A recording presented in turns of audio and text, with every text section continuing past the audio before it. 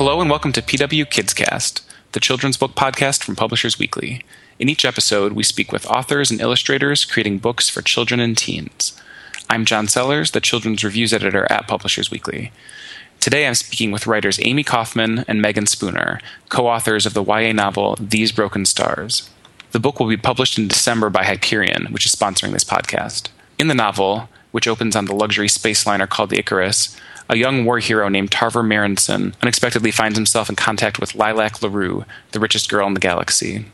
When disaster strikes on board, the two teenagers from very different backgrounds are forced to survive on an alien world that turns out to have quite a few secrets. These Broken Stars is the first book for Australian writer Amy Kaufman, who is speaking with us today from Melbourne. Amy, thanks for being here and for getting up bright and early to speak with me. Thanks for having me, John. And we also have Megan Spooner, who is the author of Skylark and its sequel Shadowlark. The first book was published in 2012 and is the first book in a trilogy. Megan, thanks for being here as well. Yeah, thanks. It's fun to be here. So, Megan, I'll start with you. I understand you're also in Australia at the moment, although you live in the States. I assume you're there for the local release of These Broken Stars?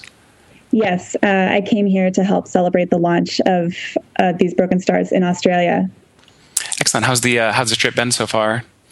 Oh, I love it. I actually lived here in Australia for a couple of years, and actually while I was writing Skylark, so it's pretty much a second home for me. Great. So, Amy, does this mean that you might get the chance to travel to the States sometime after the book is published here? Yeah, look, I am over in the States most years, and we're certainly hoping that I'll be over to do some promotional work early next year, which will be a ball. But for now, it's great having Meg here, because this is sort of where it all began and where we wrote the start of the book together. So we've put her back in her old bedroom, and it's a bit like old times. Very good. And Amy, is the book out yet? Have you guys started doing some local events, or is that still to come? As we speak, the book came out 3 days ago, and it's been a lot of fun seeing it on bookshelves around Melbourne. That's a first for me because it's my first novel. And we're spending next week doing some events with our local publisher, and then next Friday night, our launch party, which is becoming quite the production. We have a lot of people coming along.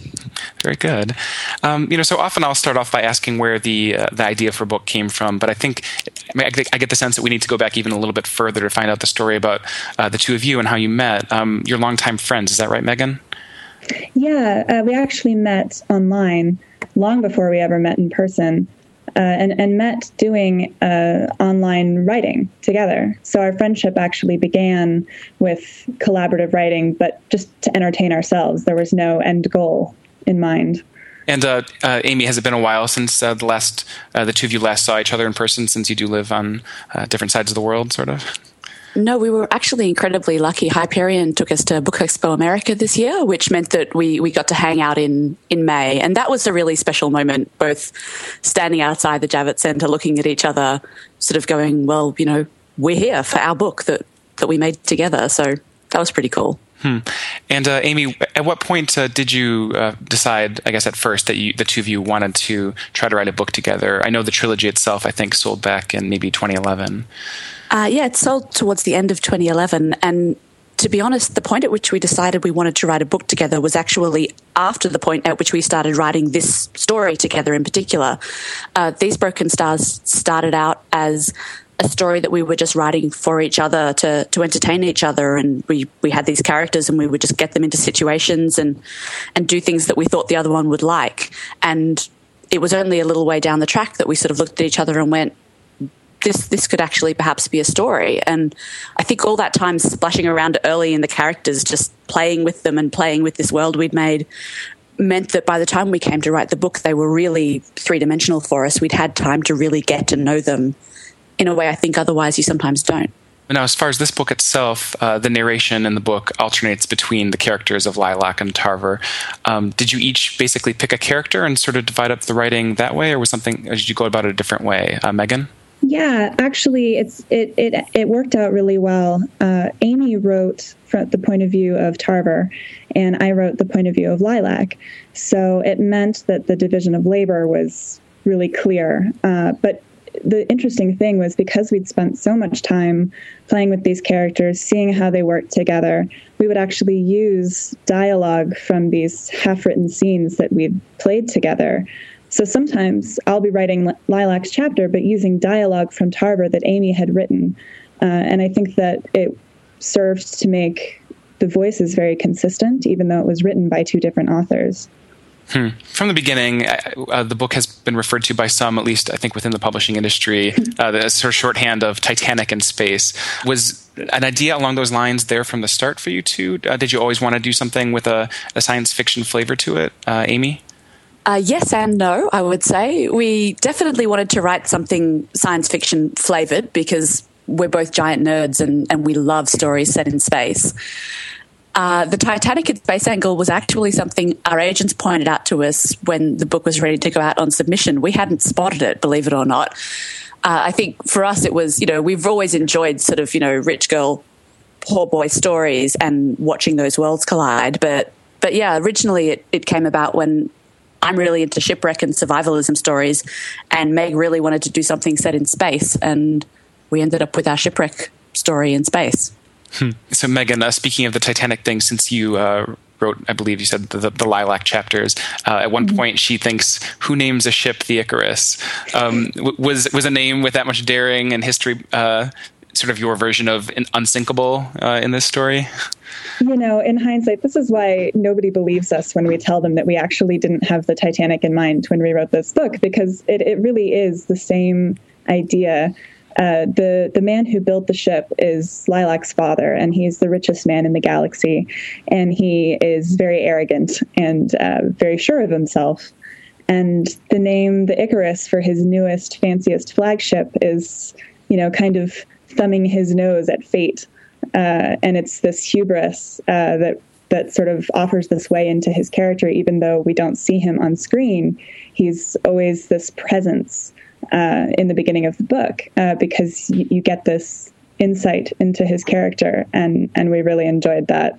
So the people who get that reference to Icarus, the mythological creature or man who fell out from the sky, that's a little inside joke for them. Maybe a little foreboding as well. Oh, yeah, definitely. So Amy, to switch gears a little bit, I was curious, when you guys started writing this project, was YA always something that was on your mind? Obviously, Megan, was already, I guess, writing, Skylark and things like that. But did you know? How did you come into writing, and specifically writing something that is, for teens? YA is absolutely our natural home. We both read YA like it's going out of fashion. I'm speaking to you from my study, which has bookshelves from floor to ceiling, and they're pretty much covered in YA. I occasionally venture into middle grade, but I think we're both huge YA readers. And we particularly enjoy writing for teens, I think, because, Meg says it better than I do, so I might hand over to her, but we love the questions that you get to ask when you write for teens. But Meg, you answer this one better than me usually. Well, I think that the thing that is so appealing about YA is that the teenage experience is universal.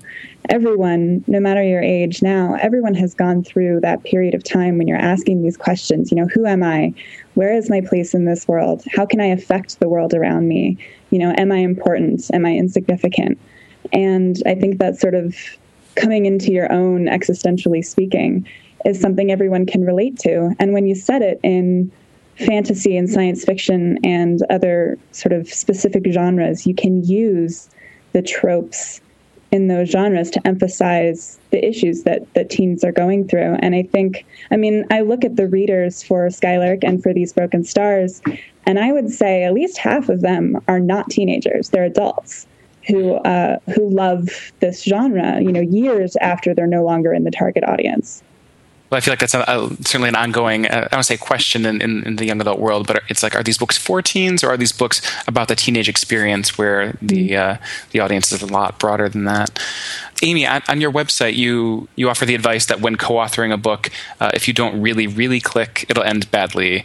I'm going to go out on a limb and guess that maybe this wasn't the case with the two of you, but were there any bumps along the way or sticking points or things you had to sort of hash out and figure out as this first book came together, or maybe as the world itself that you're building came together? Look, I think because we've been writing together for fun for so very many years, we've kind of got it down now. When we're designing something, we know what we want to do, and we often sort of have an idea of where the other one might want to go. we really didn't have any major disagreements throughout the entire writing or editing process. And the approach we take is that we each take one of the key characters, and we each sort of, if you like, have right of veto on that character, that if we say that's not the way that would work for him, or she wouldn't say that, then that's the way it is. But our approach is that if one of us wants something one way and the other wants something the other way, we tend to look for the third option that builds on the strengths of both of those and builds on the strengths of what each of us was trying to achieve. So I think because, if you can be flatmates together and if you can negotiate the washing of the dishes and, who should have let the dog out, then you can write together. So very good. And where do things stand with the rest of the trilogy? Megan, is it right that the next book is scheduled to come out late next year? Yes, we don't actually have an official release date yet, but the book is finished. It's in its last rounds of edits with our editor at Hyperion. And it was so much fun to write because this one we built from the ground up, knowing that it was going to be a novel, as opposed to the first one, which we were just sort of playing around with these characters. So we could really get into the story and into the tension right away, and that was really fun. And the sequels are actually they're not direct sequels. It's not a traditional trilogy. They're actually companion novels. So each of the 3 books follows a different couple, different main characters, but it's all set in the same universe, and it's all dealing with the same sort of background conspiracy that's going on behind the scenes. So it's possible that you might see cameos from other books, which was also really fun. Amy, so based on what Megan said here, does that mean that you guys, as you said, the second book is already, well underway? Do you feel like you have a really good handle, I guess, on the scope of the trilogy and sort of the things that you're hoping to address and where you maybe want things to end up, and what sort of things will be ultimately revealed, even if you're doing it through different characters in each book? Yeah, we do. We know where we're going, but we'll never tell. Mm-hmm. Part of the editorial process for book 1 was that our editor kept asking us these questions about the world, and in the end, we sat down and wrote what we called the Starbound Encyclopedia, Starbound being the series name. And this thing is like dozens of pages long, and it covers every aspect of the galaxy. We've got the government system in there that doesn't even appear in book 1. We've got class stuff. We've got politics. We've got social stuff. And it means that we've got a really clearly laid out world, and it means that we don't contradict ourselves as we go through. But what it also means is that since we do know where we're heading at the end of book 3, and we sort of know what the ultimate outcome is going to be, although we're probably going to discover some surprises along the way as we write it, I think, we've got this very detailed world. So the world where book 3 is set is already in that encyclopedia. And has been for a couple of years. So, and one of the things that we really love about writing together as co-authors is that while we have this idea of where we're going, every so often one or the other of us will be like, hey, wouldn't it be cool if we did this? And sometimes it'll take us in a direction that we didn't previously see coming, but it ends up being so much more interesting and having so much more depth than if it was just one of us writing alone. The random ideas that come to us over the course of writing that sometimes get folded in are really fun to experience. And Megan, speaking of this world that you guys have put together in terms of this sort of encyclopedia of the government systems and all that sort of stuff, since Amy mentioned earlier that you seem to be the one who's sort of leaning toward wanting to have a series set in space, I was curious, I guess maybe science fiction things that you've enjoyed over the years, or certain things that you're a fan of, and also how important the science part of the science fiction is for you when it came to this world and this story. Well, as Amy said, we're both giant nerds, and we've both loved science fiction since we were tiny. I mean, some of my earliest memories are watching Star Trek Next Generation with my dad when I was a kid, and those stories stuck with me so completely as I grew up. And in terms of books, I love Ender's Game. TV, we love Firefly and the movie Serenity. Mm-hmm. I love Contact by Carl Sagan. And the movie of Contact as well was phenomenally good. And we take inspiration from all of these things. And what we love is when other fans can actually look at what we've done and see the inspiration. They're like, I can tell that these girls are a fan of Doctor Who, or I can tell that there's a brown coat, a Firefly fan among these authors, and we love that. As far as the science is concerned, we think the science is very important.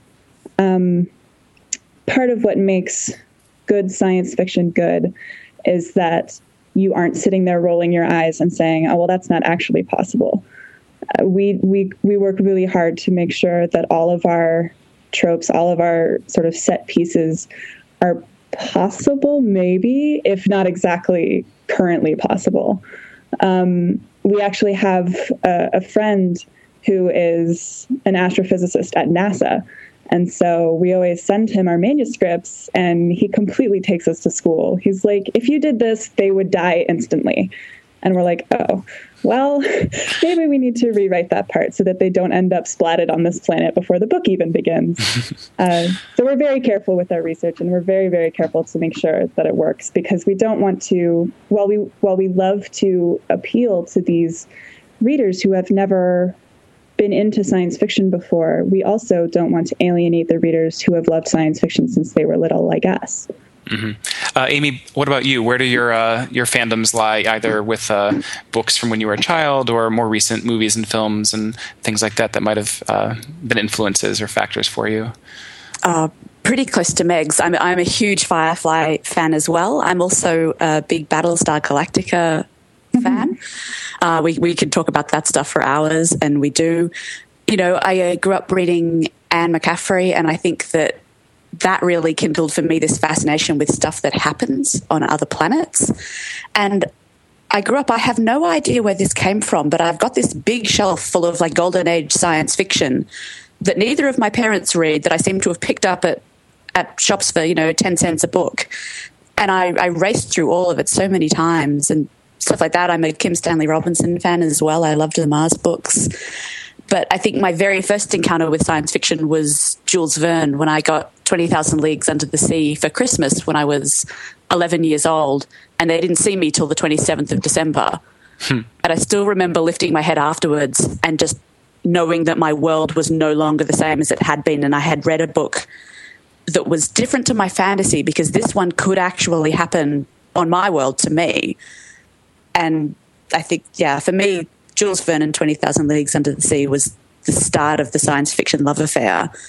And I think as we've been getting early reviews for these Broken Stars, one of the most gratifying things has been seeing how many people say, I don't usually read science fiction, but, and, I don't usually like space stories, but, and then they go on to say how much they've enjoyed the book. So, luring people in is to what we love is pretty satisfying.